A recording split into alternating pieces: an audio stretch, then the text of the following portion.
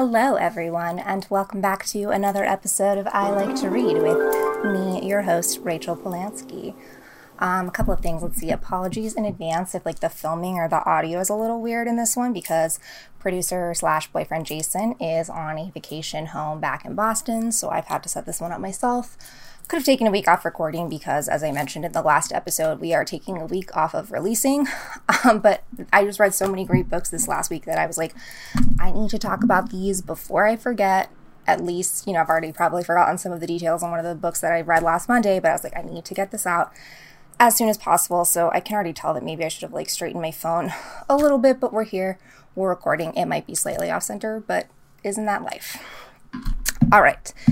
So if you are new here, my name is Rachel Polanski. I read a lot of books. Some of you may be asking, how do you have so much time to read? There's a variety of factors.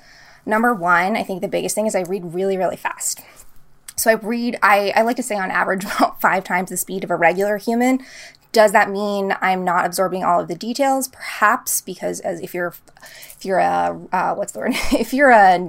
old veteran of the channel, you know that I'm not the best on remembering specific, names and details and occasionally plot points. But I think I still get the general oeuvre of the book, and I'm absorbing it as much as I could possibly when I am reading it. It's just that, again, by the time I'm ready to talk about it, I'm 5 books past it. So, of course, the details are a little fuzzy. The old noggin can only hold so much stuff. Let me just double check. I think the video is recording, but we're gonna double check because that would be a shame if it actually wasn't. And see, I can't even, I was like, wait, what was I just talking about? I can barely remember the thing I was talking to you about, let alone details of the books I read the last week. So reading really fast is one. Number 2, I work from home, so I'm really, my hours are somewhat flexible. I mean, I do work sort of 9 to 5, but I have a lot of, in between moments. And if I have half an hour in between a meeting, or, I happen to have a spare hour or 2 in my day, that is not filled by something during the work hours, I will read. And then after 5, it's all bets are off, I do have a boyfriend, and I do have a life, so I'm not always reading. So, especially now as the world is opening up, I unfortunately have to sacrifice a little more reading time. Little anecdote, my dad just visited last weekend, and it was really wonderful to spend time with him. Of course, we were out of the house and doing things, but y'all know me, and I'm an introvert at heart, so we had to come back and have some little breaks during the day, and I think my dad's a napper as well, so he really enjoyed that. But the point of that being is it took me, I didn't have the time that I have where it's working for 8 hours during the day. And then after 5, it's I'm either watching something with Jason. Now that the world is opening up, like I said, maybe we'll go out to a movie, which this is taking a lot of tangents. But speaking of movies, so my first movie in theaters last week, we saw Zola, which we were supposed to see earlier, but then I sprained my ankle, which I think I talked about in the previous episode.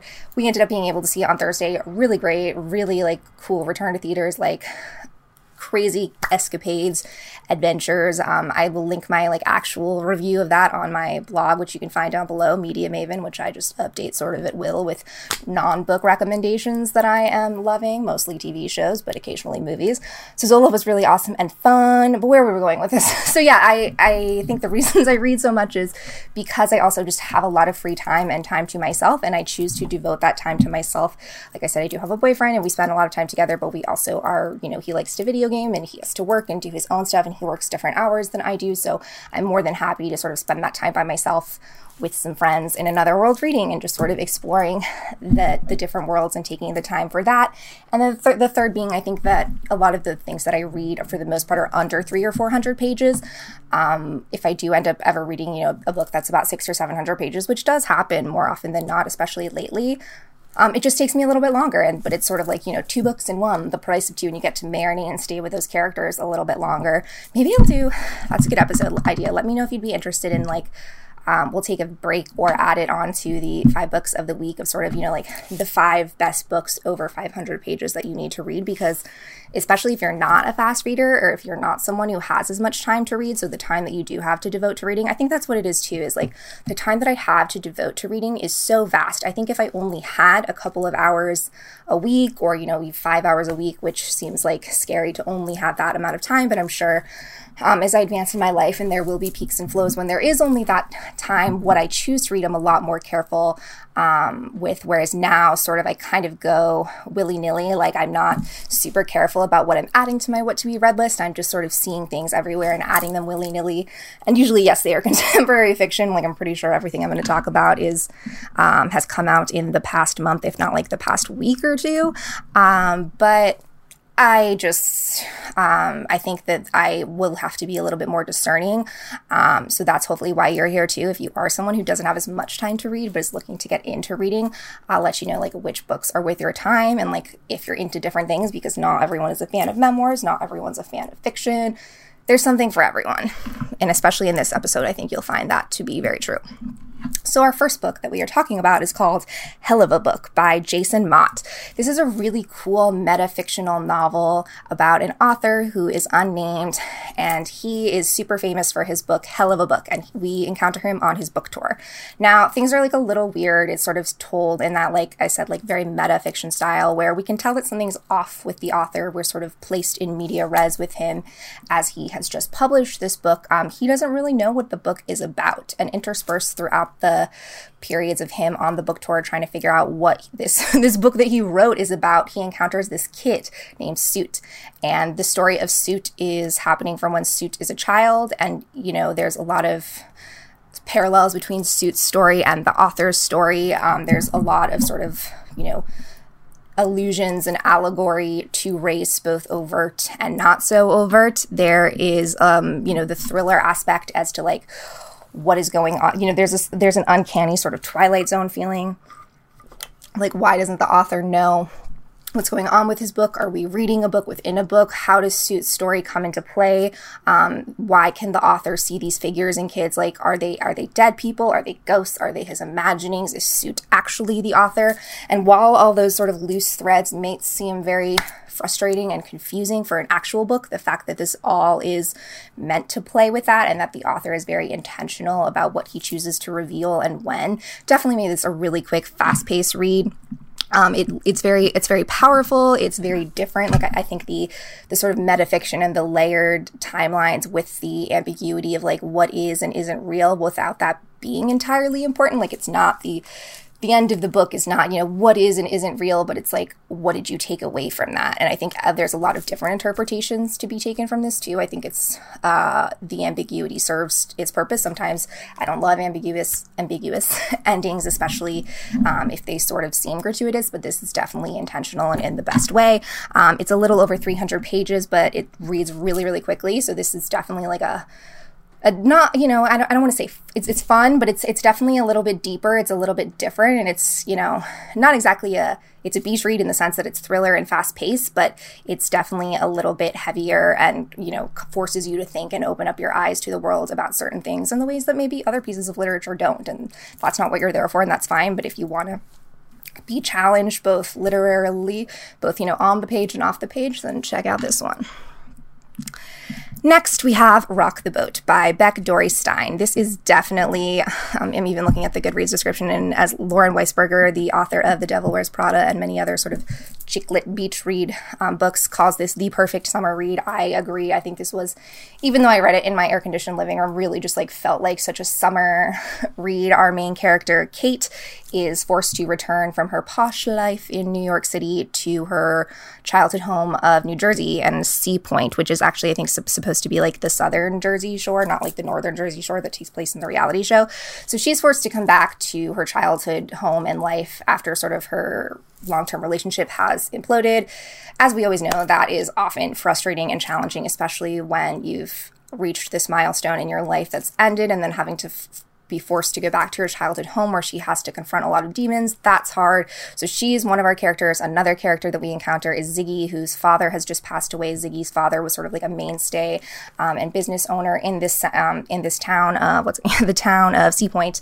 And then our third character is Miles, who's sort of the prodigal son whose mother owns the largest like restaurant event space in the town.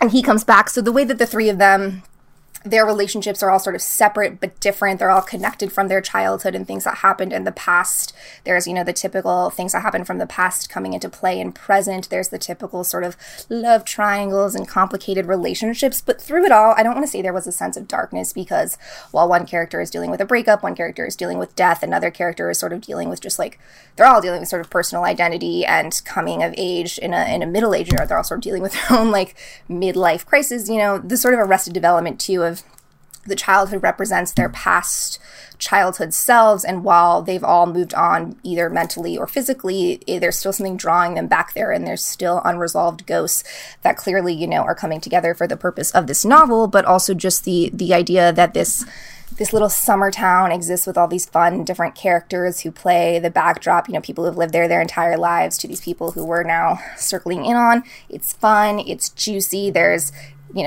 definitely, like I said, some darker topics floating around the periphery, but just more sort of to soften the plot and make it a little more enriching. And there's definitely not any, there's no murders, there's nothing crazy like that. So this is definitely a more fun, light, easy beach read, but with a little bit of wit and bitterness and joie de vivre that I find lacking from some more rote, mass market paperback beach reads. So really liked this one.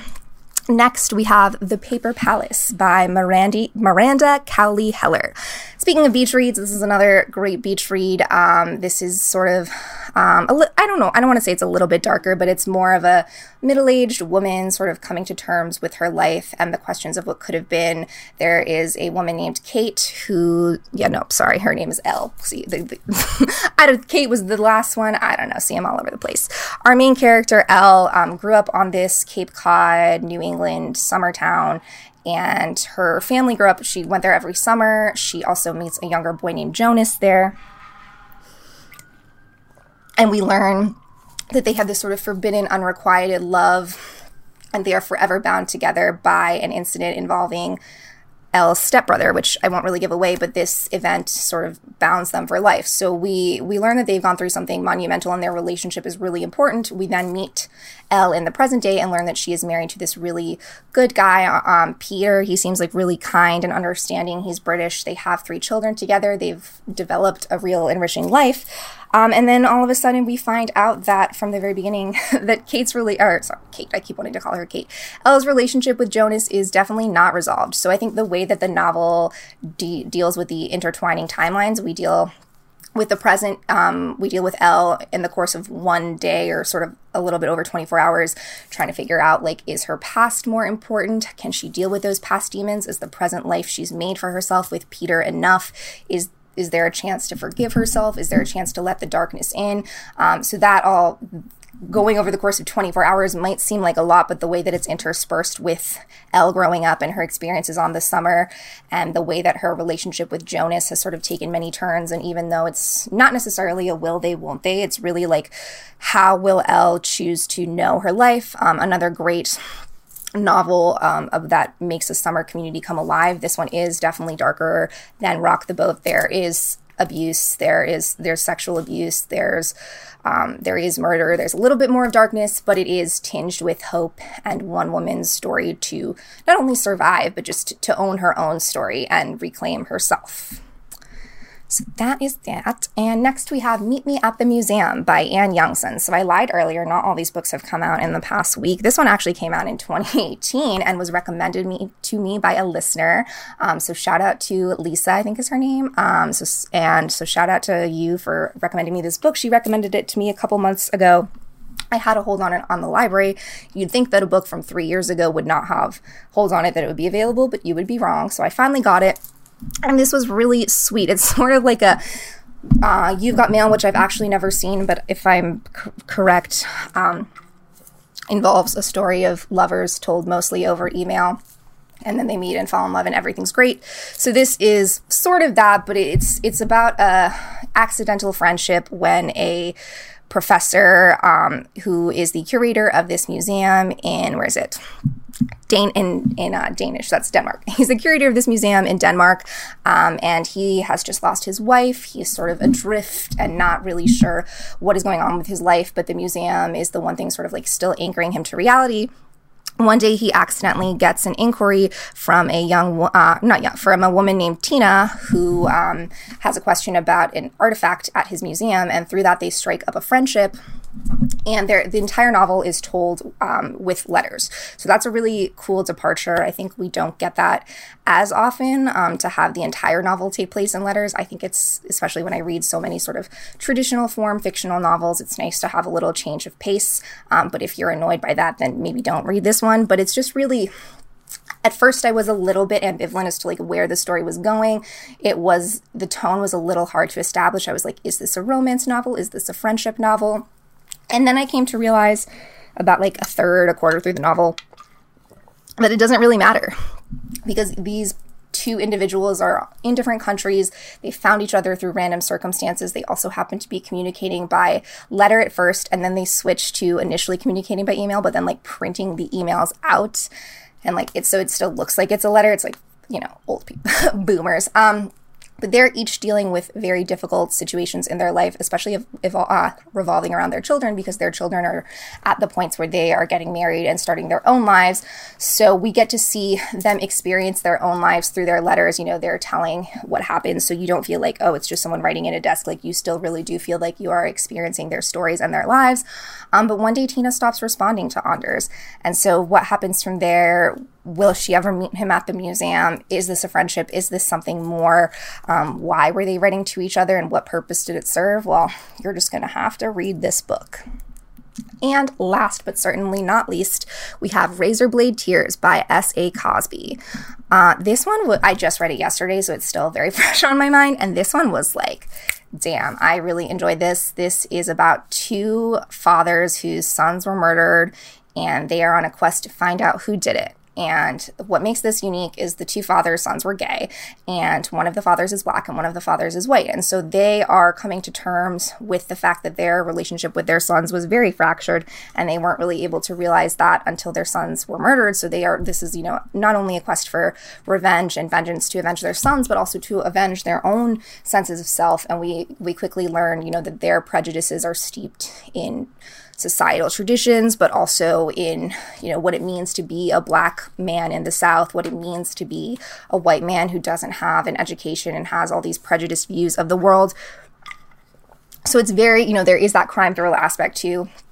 They're both determined and they're on a mission. A lot happens in the sense that, it wasn't just a clean, it was a random shooting. Like, it turns out that their sons were involved in a larger a larger investigation, and they were part of something bigger, so they quickly get tied up into that. So it's, not so much a question of like whether or not their son's killers will be avenged, but like how it will happen, because it's going to happen. There's definitely like that buddy duo comedy between the two fathers, because they're so different, but they're also really well developed, because they're the sort of characters who are not, S.A. Cosby is not trying to forgive them for, oh, well, look at them, they were racist and or homophobic, but they've learned their lesson. But to show that forgiveness and patience and understanding, and more than tolerance, but like love, can take time in many different directions and forms, and it's not always easy. And just because these men do happen to realize that after their son's death, that it's, a story that can resonate with a lot of different people.